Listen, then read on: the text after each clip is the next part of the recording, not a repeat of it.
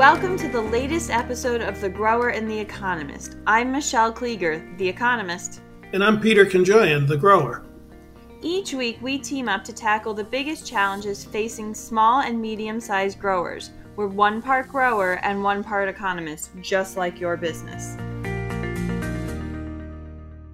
Welcome to the latest episode of The Grower and the Economist. I'm Michelle Klieger, the economist. And I'm Peter Conjoyan, the grower. Each week, we team up to tackle the biggest challenges facing small and medium-sized growers. We're one part grower and one part economist, just like your business. Today, Peter and I will be discussing plant-based proteins, or high-protein crops, not alternative proteins. So, Michelle, when you use those three different phrases, can you define the last one a little bit more for me as the plant person, and I'm not as familiar with it? Sure. In the news, a lot of times right now, we're seeing talk of alternative proteins, and this might be something like an Impossible Burger or Beyond Meat. So a generally pea-based or soy-based burger that is not from meat. So that might be one use of an alternative protein. And another use would be a lab-grown meat. So in this episode, we're going to focus specifically on crops that are high protein that small and medium-sized growers can grow. And Peter really brought this topic to my attention when we were talking about some of the news in what's going on with packing plants and potential meat shortages in the future.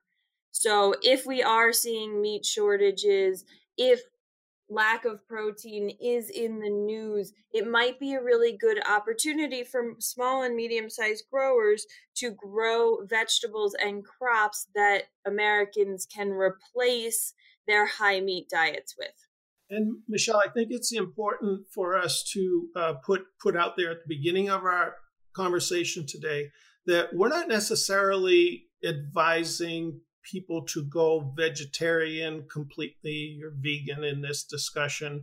We're merely saying if there is a shortage in meat and there is less meat on the dinner table from night to night, here are some vegetable crops that can help replace, supplement, complement that protein that we might be missing in the chicken or the beef or the pork. Does that sound reasonable? It does. I think that there's a good chance that we will see higher meat prices, and following a recession with 30 plus million people without jobs, there might be less meat that people can afford to purchase. So it might be like that, or just the number of meals that include meat. So as an animal science major, I think the number at the time was 24 meals a week Americans on average had meat in them. So we could just see a reduction in that number of meals. So I agree. This isn't about pushing vegetarianism. It's talking about a diversified diet, and people know that they can get protein from dairy products and meats, but what are some of those crops and how are they going to fit on your farm? And a great point, Michelle, and another way that we complement one another, you also, in addition to your economics training, just mentioned your your animal science training. And we know mine is on the plant science side of things.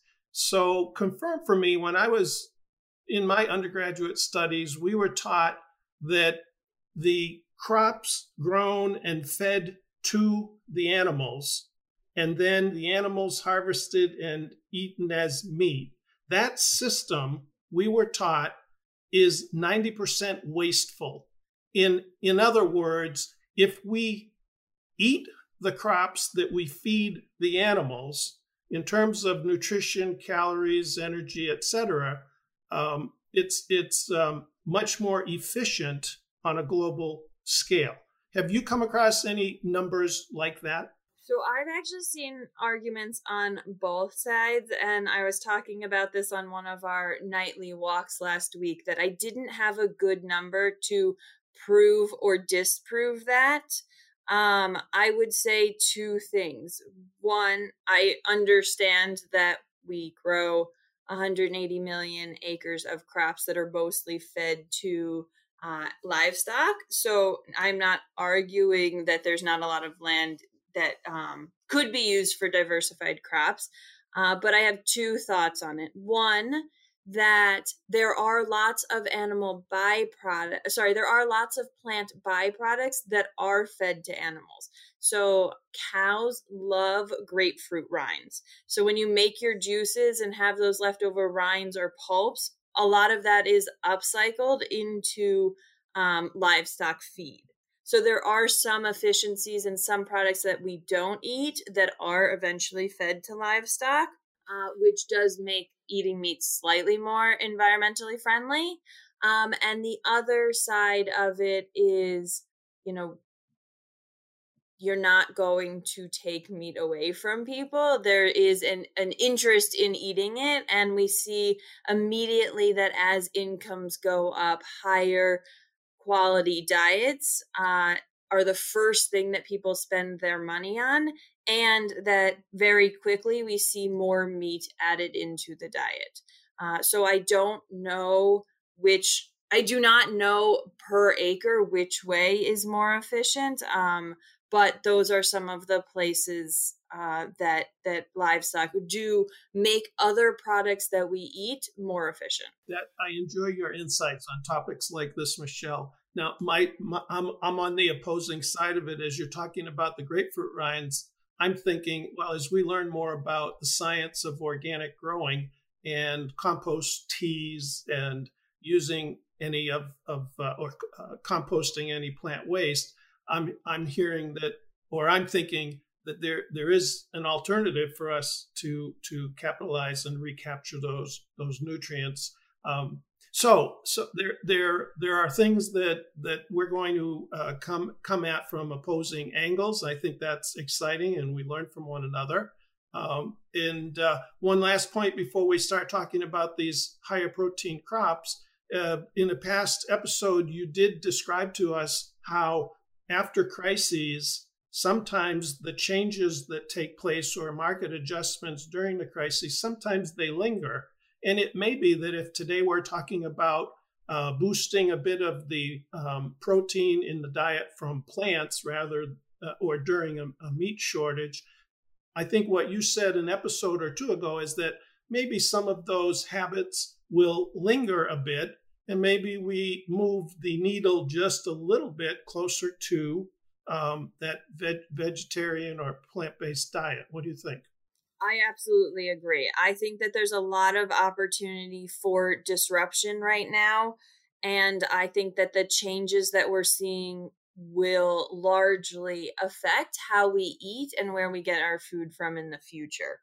And so that happens a lot of places in the discussion we're going to have today, right? Do people start learning how to cook or an appreciation for some of the crops that we're talking about?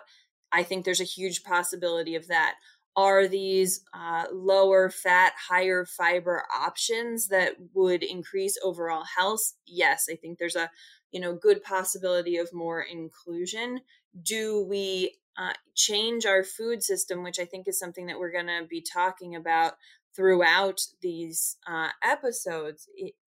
Is our food system going to dramatically change? And one of the places we talked about that led us to this podcast is, is there an opportunity for small and medium-sized growers to be more in grocery stores or food service options that rely on a national distribution?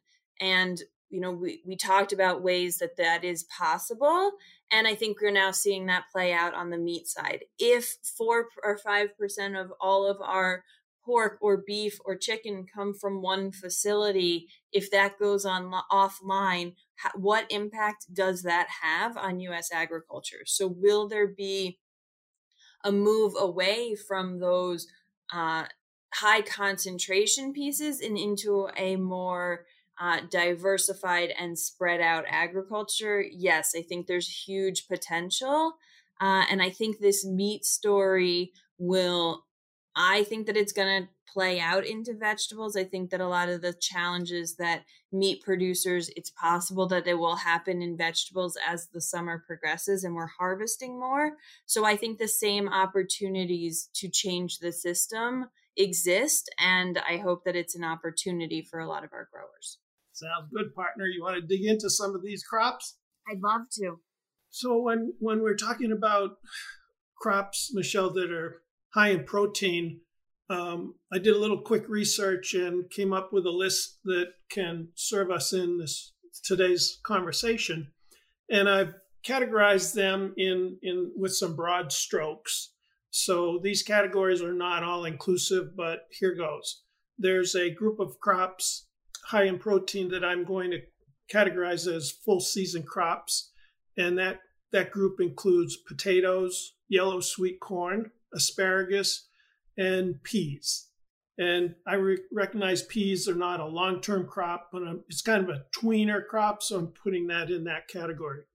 Then perhaps the most popular crop we're going to discuss in this conversation is the group of brassicas that include kale and broccoli, Brussels sprouts, cauliflower, pak choy, and that list is longer. But just for today's conversation, let's limit it to those few: the kale, broccoli, Brussels sprouts, cauliflower, pak choy. And then my third category is I'm calling greens or leafy greens, and this group includes spinach, the popular most popular of this category, mustard greens, collard greens, watercress, alfalfa sprouts.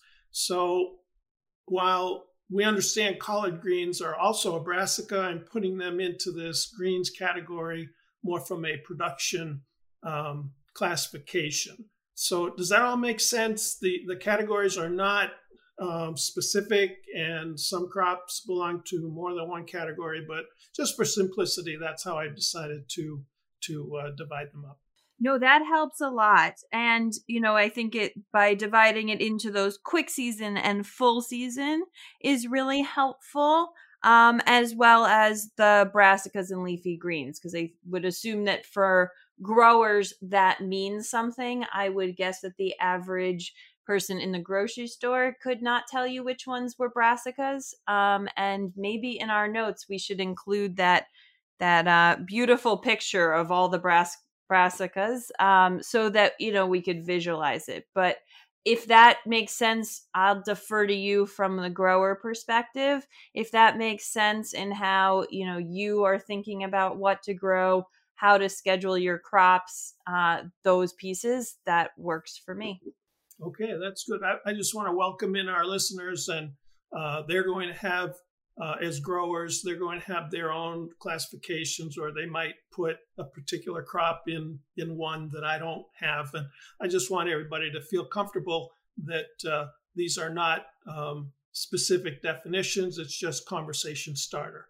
And as you are listening to this discussion, if you want to either, comment on by getting in touch with one of us or posting in any of the forums that you've seen this, we're on Facebook and LinkedIn and Twitter. We'd love to hear about how you classify your crops and why, and how that makes a difference. Yes, there is a place to start. And as this conversation's unfolding, Michelle, I would already kind of shift around some of the categories, the way I quickly define them. And I think we know that kale is a quick crop, pak choy is fairly quick. So perhaps my adjective could be improved, because Brussels sprouts is a full season crop, cauliflower and broccoli take a little longer. So again, this is just to be a conversation starter. I think rather than calling it the category quick crops, let's proceed with that group and just say the brassica group. And then we could probably jump down and call the spinach and the greens and the sprouts more of a quick crop. How do you feel about that?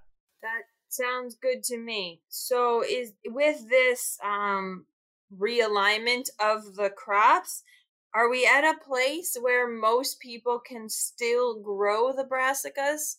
Yes, Absolutely. The 1st of May, here in Massachusetts, we've had a late spring. I mean, you and I would say that we haven't had a spring at all. And we might have one of those years where we go from winter to summer in 3 days. So we've heard from farmers in the area that are delayed and late getting out into the fields because they're wet and can't plow and work the soil. So in that situation, we still have time to have an effect on the crop scheduling. And we did talk about some of the intricacies of scheduling crops accurately. And, you and I have tossed around whether we want to grow a lot to make sure everybody gets what they want to buy and dump the extra, or grow a little lean and short so that we sell out and maximize our profit. There's a lot of work being done during the crisis with food banks and excess production. So I know you have much to contribute on that topic. But to answer your question, yes, we can still make adjustments. And on the crops that are less than full season, they will usually require multiple or lend themselves to multiple/successive sowings and plantings. So anytime we have that type of crop where we're going to, I think in our last episode, we used radish as the example. Maybe today we'll use kale, Michelle, because it's the quickest turnaround of the group of brassicas that we're talking about. So if we're going to have multiple sowings and crops of kale, yes, we absolutely have that kind of control still during the first week of May. It may be for growers in more southern regions. You grew up in the mid-Atlantic area, Maryland, if I remember correctly. They've probably already been out in the fields and sown their early crops. So in that instance, no, they're not going to affect the first sowing, but they still do have some flexibility in successive sowings. So I don't know if this is a question for myself or for you, but if somebody is scrambling now to say, wow, this is an opportunity, maybe I can grow more of these brassicas or leafy greens, how do they pick which one? So I would argue, that they probably shouldn't just watch the news or, pull this idea like we did and said high protein crops are important right now because there's concerns about protein shortages. They should still try to find markets for where they're going to sell and which one of those crops is the most popular. Are there thoughts from your side on how to decide which one of these to grow? Is it the market? Is it what you're comfortable with? Are they very different from each other? Well, I listen to what you say when you talk about the demand being more important than the supply decision. So, and you and I have been discussing what some of the options are for our growers to get products to market. So I don't see an easy answer to the question. I see a layered answer where if a grower is selling X% of his or her production through a CSA, a community supported agriculture program, then he or she is closer to the customers, and perhaps there's a mailer that goes out, a direct mail to customers and participants that kind of lays this out and says, gee, if you feel you're going to have less meat to eat, we'd like to respond and grow a little more of crops X, Y, and Z.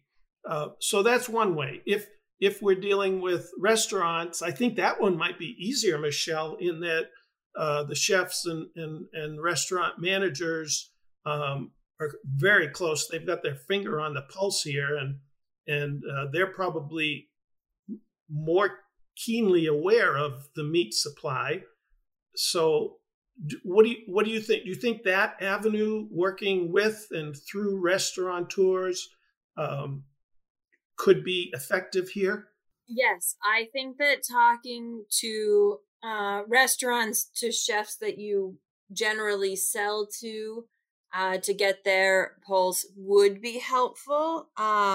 If that's if that's an option. Unfortunately, our restaurants and most of the restaurants in the country are still closed, and the risk of selling directly to food service right now is, as the restrictions are relaxed, if cases spike again, will there be another round of closing restaurants? And then how does that affect your business? And so I know we talked about whether you should diversify or not. And I wonder whether, yes, being able to sell to a chef is a great opportunity, but if you need to, be careful and make sure that you are growing things that consumers want, because there is that risk that they're going to end. There's a risk, it's almost more likely at this point, that the food is going to end up in someone's kitchen. And the example that jumps immediately to mind is that food service purchases a lot of uh, conventional spinach, and households purchase a lot more organic spinach. And so that would be one of those shifts where, even in the same crop, there's a different use, there's a different product depending on where it ultimately goes. And so, if there is the risk of reduced food service, then do we need to have some part of our mind thinking, is this something that people are comfortable cooking, and how do they want it to show up in their house? And that goes into crop size, or things like that. Yeah. So, and we talk about layers and complexity. If we have two local growers growing spinach, one organic and one conventional or traditional, I think what I'm hearing from you is perhaps the traditional grower might find the avenue of working through the restaurant a little easier or more profitable, whereas the organic grower might choose to go directly to the consumer. Yes. And I would add a caveat on sort of the organic example. I think that in a grocery store, the organic is what people are looking for. I don't think that most shoppers understand the organic label. And if they are going to a farm, that having that local, or seeing where it's grown, to them counts as being the same quality as organic. So understanding the production differences, I think, is out of the grasp of most consumers. I agree with that, Michelle. And as an analogy, let's spend a minute. When I'm in the grocery store these weeks during this crisis, with shortages showing up on the shelves, I'm finding that if my preferred brand of butter or eggs are not on the shelf, for me, it's just, get whatever's there. So is that also true in your mind with the spinach in the grocery store, whether it's organic or not? Are people a little less picky right now during the crisis? Absolutely. And this is a conversation I have a lot, that Americans are very comfortable going to the grocery store and knowing that the product that they get will be safe, and probably affordable. And so their concern is with these special designations or special brands, and being able to be picky. And I think that whether it's logistics, so trucking problems, labor problems, ingredient shortages, that there is going to be less variety, and that we're going to have to shift into a what's available approach to shopping in a grocery store. So I absolutely agree that some of those designations will shift. I think that on the eggs, we're used to buying a carton of eggs, and right now there are not enough cartons. So people might have to buy flats. I've seen more flats of eggs, kind of like you see at Costco, but also in my local grocery store. So some of that packaging is shifting, and people are comfortable because they, want to have those products. So those are some of the places. But on the vegetable side, I would just want to, make sure that it is something that somebody could, right? So the packaging might be different, the label might be different, but I don't have a good example. But is it something that they can cook with in their house? Is it a size that they can use? Is there sort of those pieces of it? Still making sure that it is the version of a product that people can cook in their kitchen or cut up in their kitchen and eat. This discussion, Michelle, is fascinating to me at a different level, and that is you and I are consumers. All of our listeners are farmers, and greenhouse operators are consumers. So we're all living and breathing the principles that we're discussing here. And whether it's the eggs that you're describing, the spinach, or the butter, it fascinates me that we're all living through this. And I think it's worth us repeating from episode to episode the how consumers view local production. And a close colleague of mine, who is a horticultural marketing researcher at Michigan State University, has shown in her research over several decades that in the consumer's mind, locally grown is much more important to them than organic. And that's not diminishing the attractiveness of organic, but doesn't it play into everything you and I are discussing in these episodes, that we want to help the local farmers, our smaller farmers, react to the marketplace? Yes, for sure. I do think that understanding where your food is coming from, feeling like it came close, knowing that it's fresh, those things, potentially meeting the farmer, are super important to buyers. I think that message will be even stronger in the coming months because in a recession, there is more of a focus on your community and people you know. And by keeping the dollars in your community, there is a very strong multiplier effect, and it helps the community at large. So I think that when people have the choice, that they are more interested in supporting the local economy. I think that if people have the choice to go to a grocery store, which is not a particularly positive experience right now, or spending a sunny day driving to a farm stand, that all of those preferences will be in favor of the farm stand. So I do think that it is a big opportunity, but for growers that are not used to dealing with consumers or have grow one product that they sell to a restaurant, this is completely turning their world upside down. And that's a lot of the things we were hoping to touch on. And Michelle, as we kind of wind down this episode and offer our closing thoughts, let me make clear, as you and I have done in the past, this podcast is not a how to grow podcast. So we're not here. You're not asking me to talk about culture of growing kale versus alfalfa sprouts. That's not our intent. That's a podcast off for another day, correct? We're talking about not how to grow it, but perhaps what to grow and why to grow different amounts of it, correct? Correct.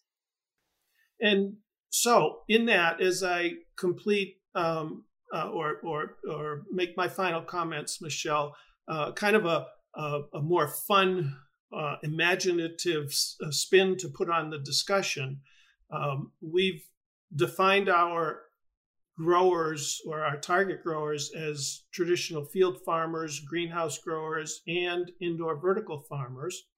And I can report to you as I was doing some research and coming up with these various lists of high protein or plant-based protein crops. In my backyard research greenhouse today, Michelle, I have peas growing in a flood and drain irrigation system. I have kale being harvested in a nutrient film channel system. I've planted broccoli. I have spinach, greens. So we are not just talking about the field production. I want to make that clear. We're inviting our greenhouse operators and our newest farming category, the vertical farmers, into discussions, conversations like this, so that we can imagine the future of our food production systems. That is a great way to wrap up. Thank you very much for leading the conversation today.